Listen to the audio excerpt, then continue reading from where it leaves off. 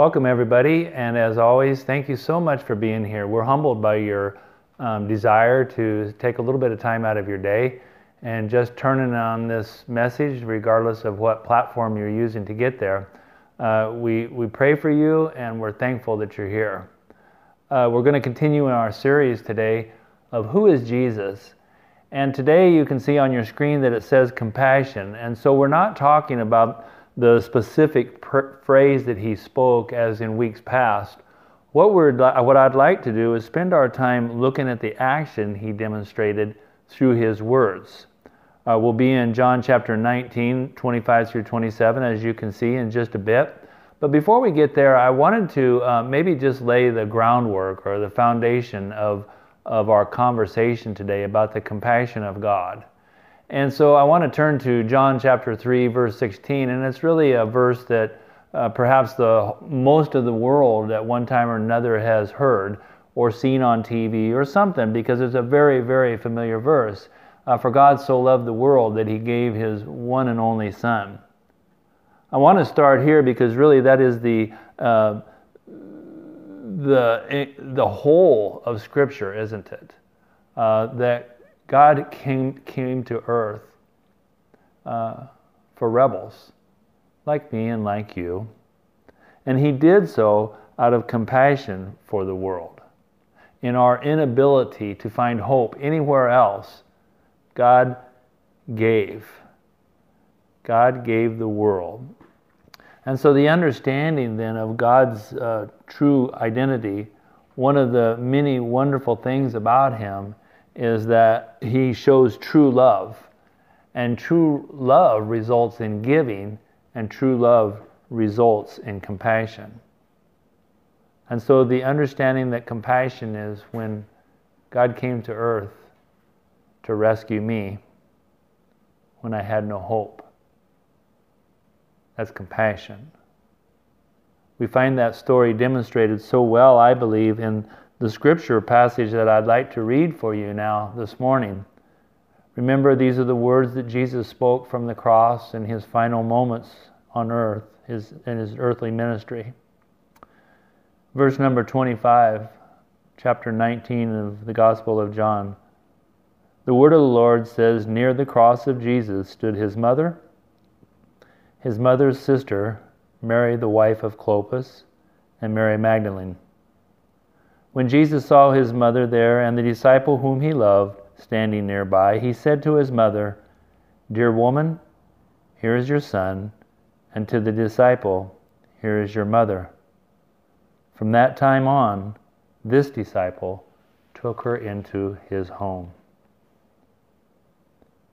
I don't know if you remember this or not, and I don't know if it's still a popular thing, but do you remember when there was a bracelet you could buy? It would say WWJD. It was meant to be an acronym of what would Jesus do? And you know, I think what it was, one of the things that it was supposed to be valuable for, that you would wear it on your wrist, and in any situation that came up during the day, you would be reminded to think, what would Jesus do if he was in this particular situation? I think in a lot of ways it also let everybody around know that you were a Christian. Well, that's neat, you know, and I think that was cool, and you know, I've had my share of bumper stickers and trinkets too, and my T-shirts that all said that I was a Christian, and maybe I would remember in the heat of the moment to ask myself, what would Jesus do? But you know, we really don't have to have all that stuff, because it's throughout Scripture we find so many stories over and over and over of what God would do at all times and never ever miss a beat. So in this story that we are reading this morning, right in the middle of Christ's worst moments, what I want to take from this just initially is that he was moved with compassion by the suffering around him.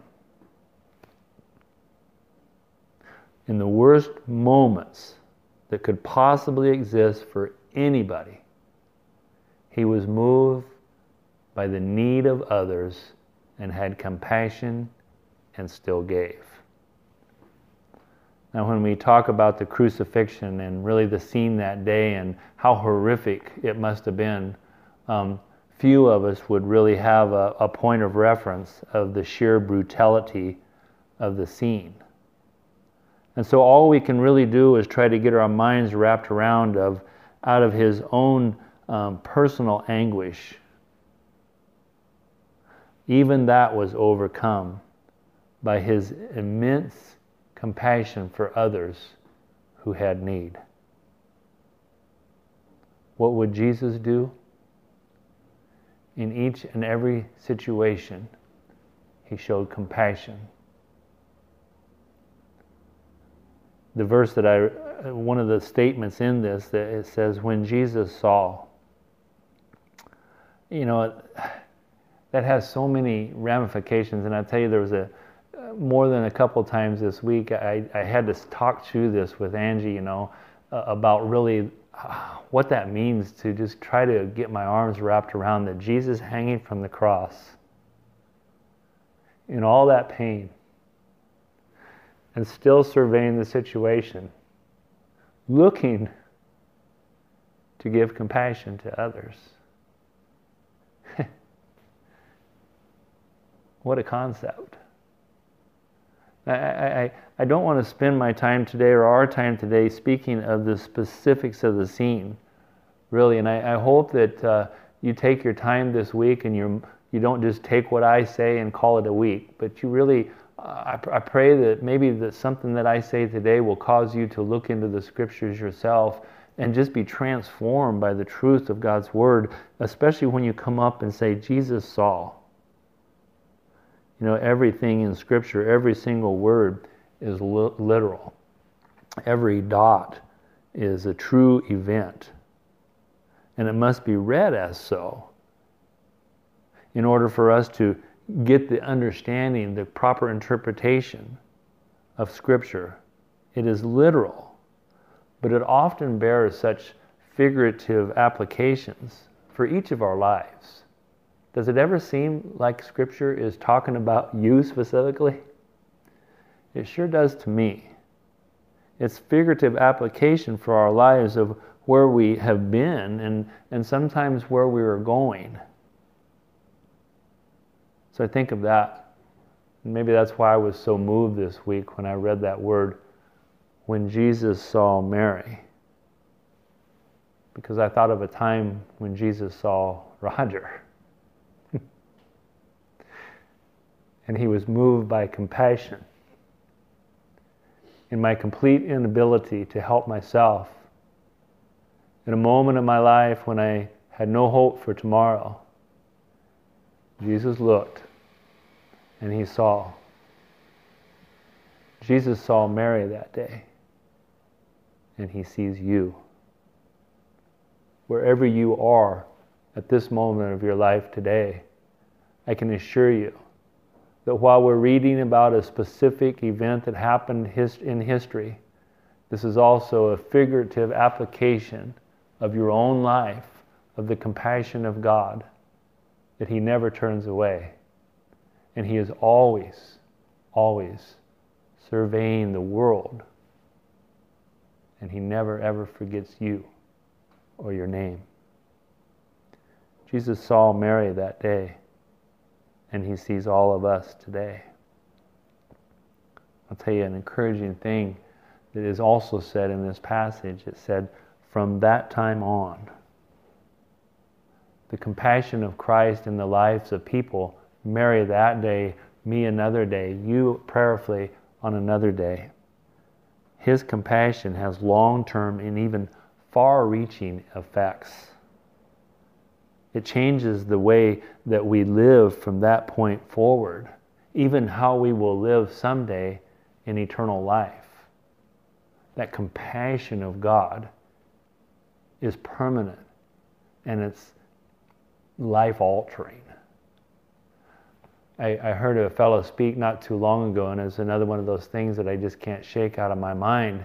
And he said that something like this. He said that as every generation gets older, each one of us has been convinced that things just couldn't possibly get any worse, and so surely the end of the world must be at hand. I think that's kind of funny because it's absolutely the truth. I know that I heard my grandma speak of those things many years ago, and now I find myself at sometimes looking around and saying, it can't go on much longer. But the fellow that was speaking that day, he countered that truism by saying, but what if it isn't? What if this is a long ways from the end?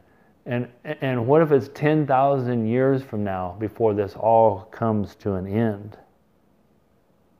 Well, that makes a big difference then in our perception of what is needed in the world today.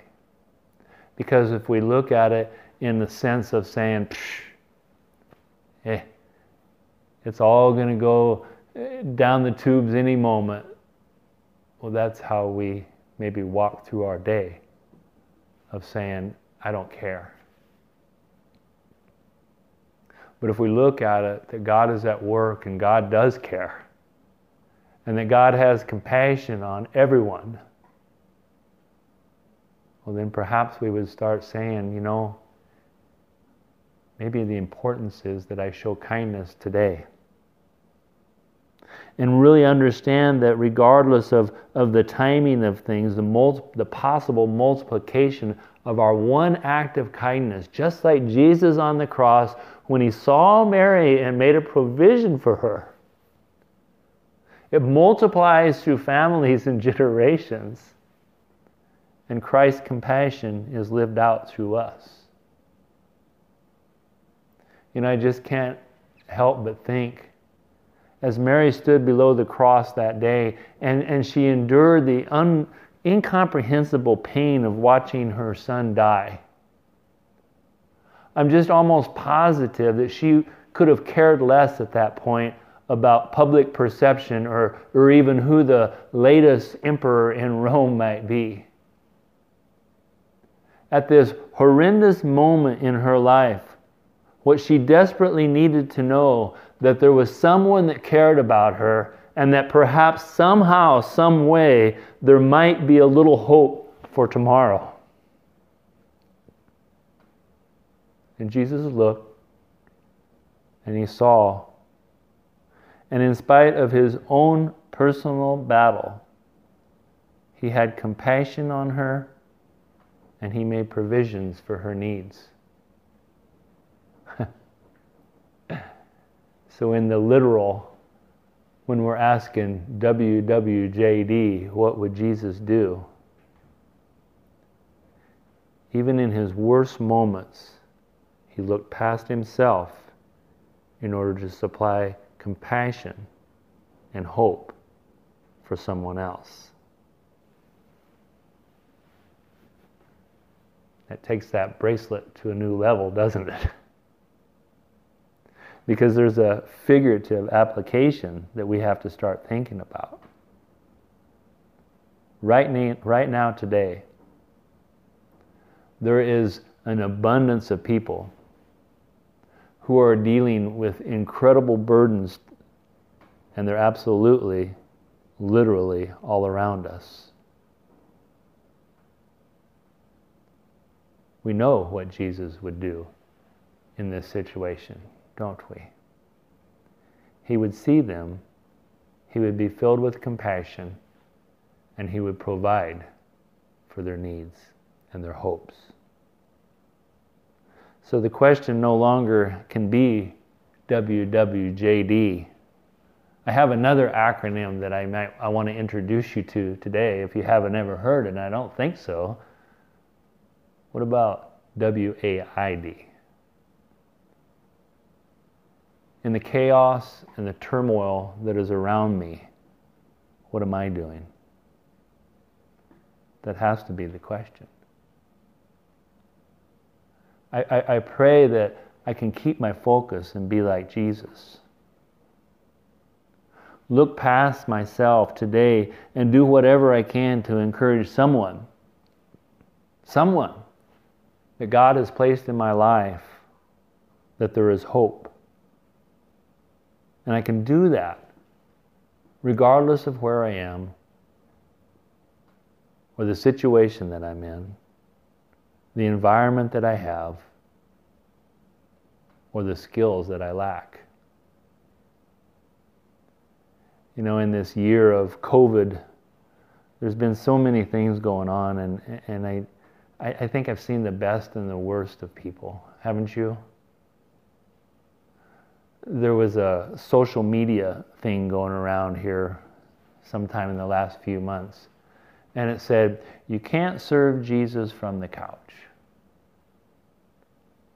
Well, you know, I don't know about that theology, because Jesus served God and was changing lives with nails driven in his hands and his feet. Paul and Peter and John, they served Jesus in a powerful way from a prison cell. I think of contemporary people. I think of Johnny Erickson Tata. I don't know if you know who that is, but look her up. She served Christ in a powerful, wonderful way for 50 years in a body that is trapped in a quadriplegic fashion and from a wheelchair. It's not the environment that you're in or the place you presently are. It's the condition of your heart. And really, if you do understand the compassion of the Lord you claim as Savior.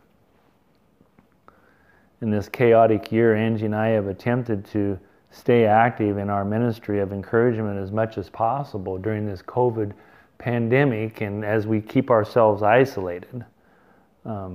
Things have changed in the way that we do things quite a bit, but really we've been trying to do this in one way or another for about the last 20 years. Angie, much longer than I have. But we both agree that we've never ever seen, in the time that we've been attempting to serve Christ properly, we've never seen a time where the need of people, everyday people, is so great. But unfortunately, both of us also agree that there is, in our opinion at least, we've never seen the division of people who claim to be the servants of Christ so incredibly wide. The chaos is happening all around us, but just as Jesus said, look at the fields. They're ripe for harvest, but the workers are so few. So I think that the question that I have to ask myself is WAID. What am I doing? But I also want to throw a new one at you, and it's WAYD. What are you doing?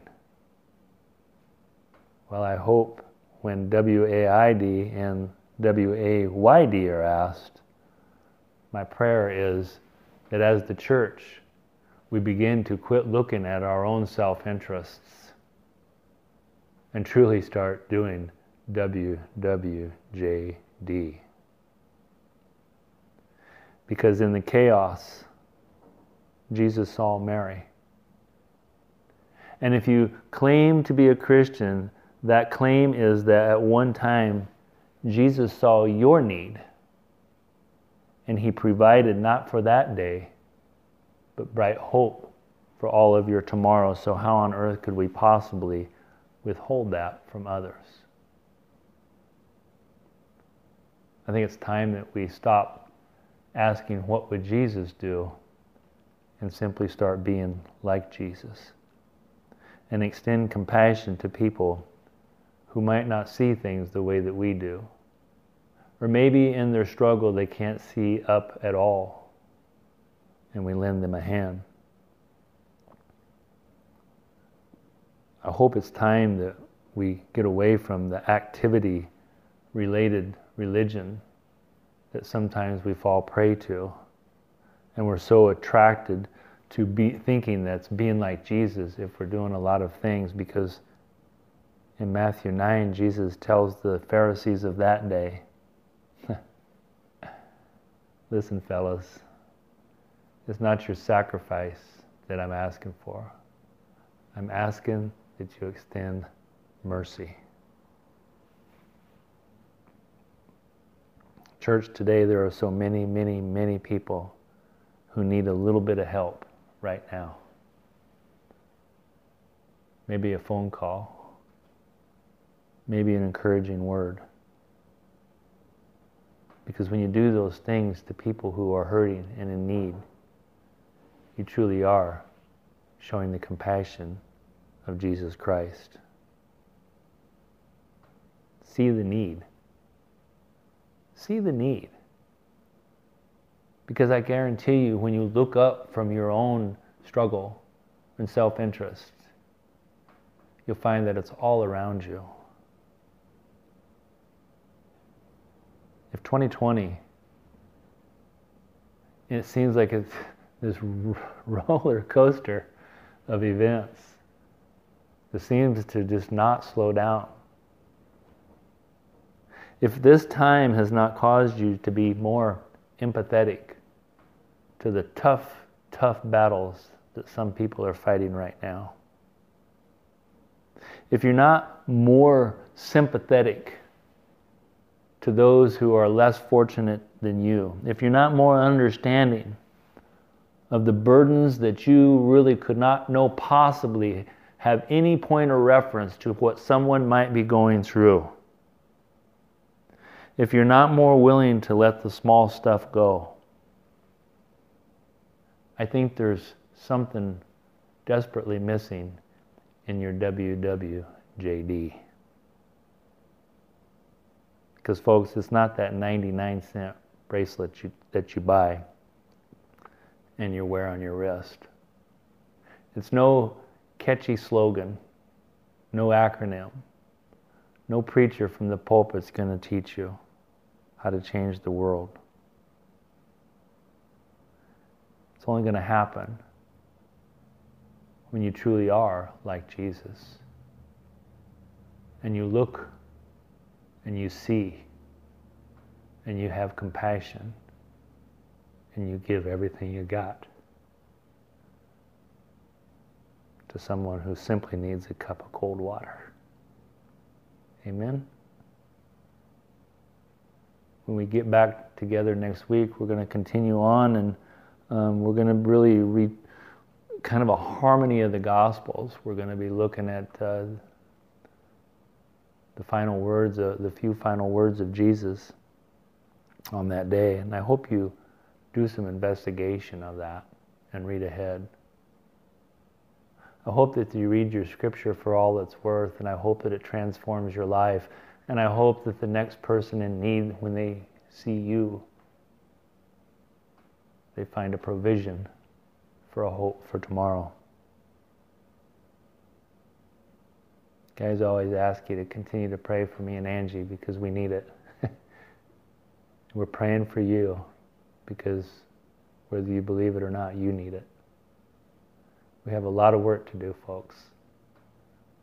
Not work out of a Pharisaical way, but work because somewhere along the line, Jesus saw me and he saw you and he provided. And I want to show that way to others. So God bless you this week. Take care and do all you can to show the world Jesus.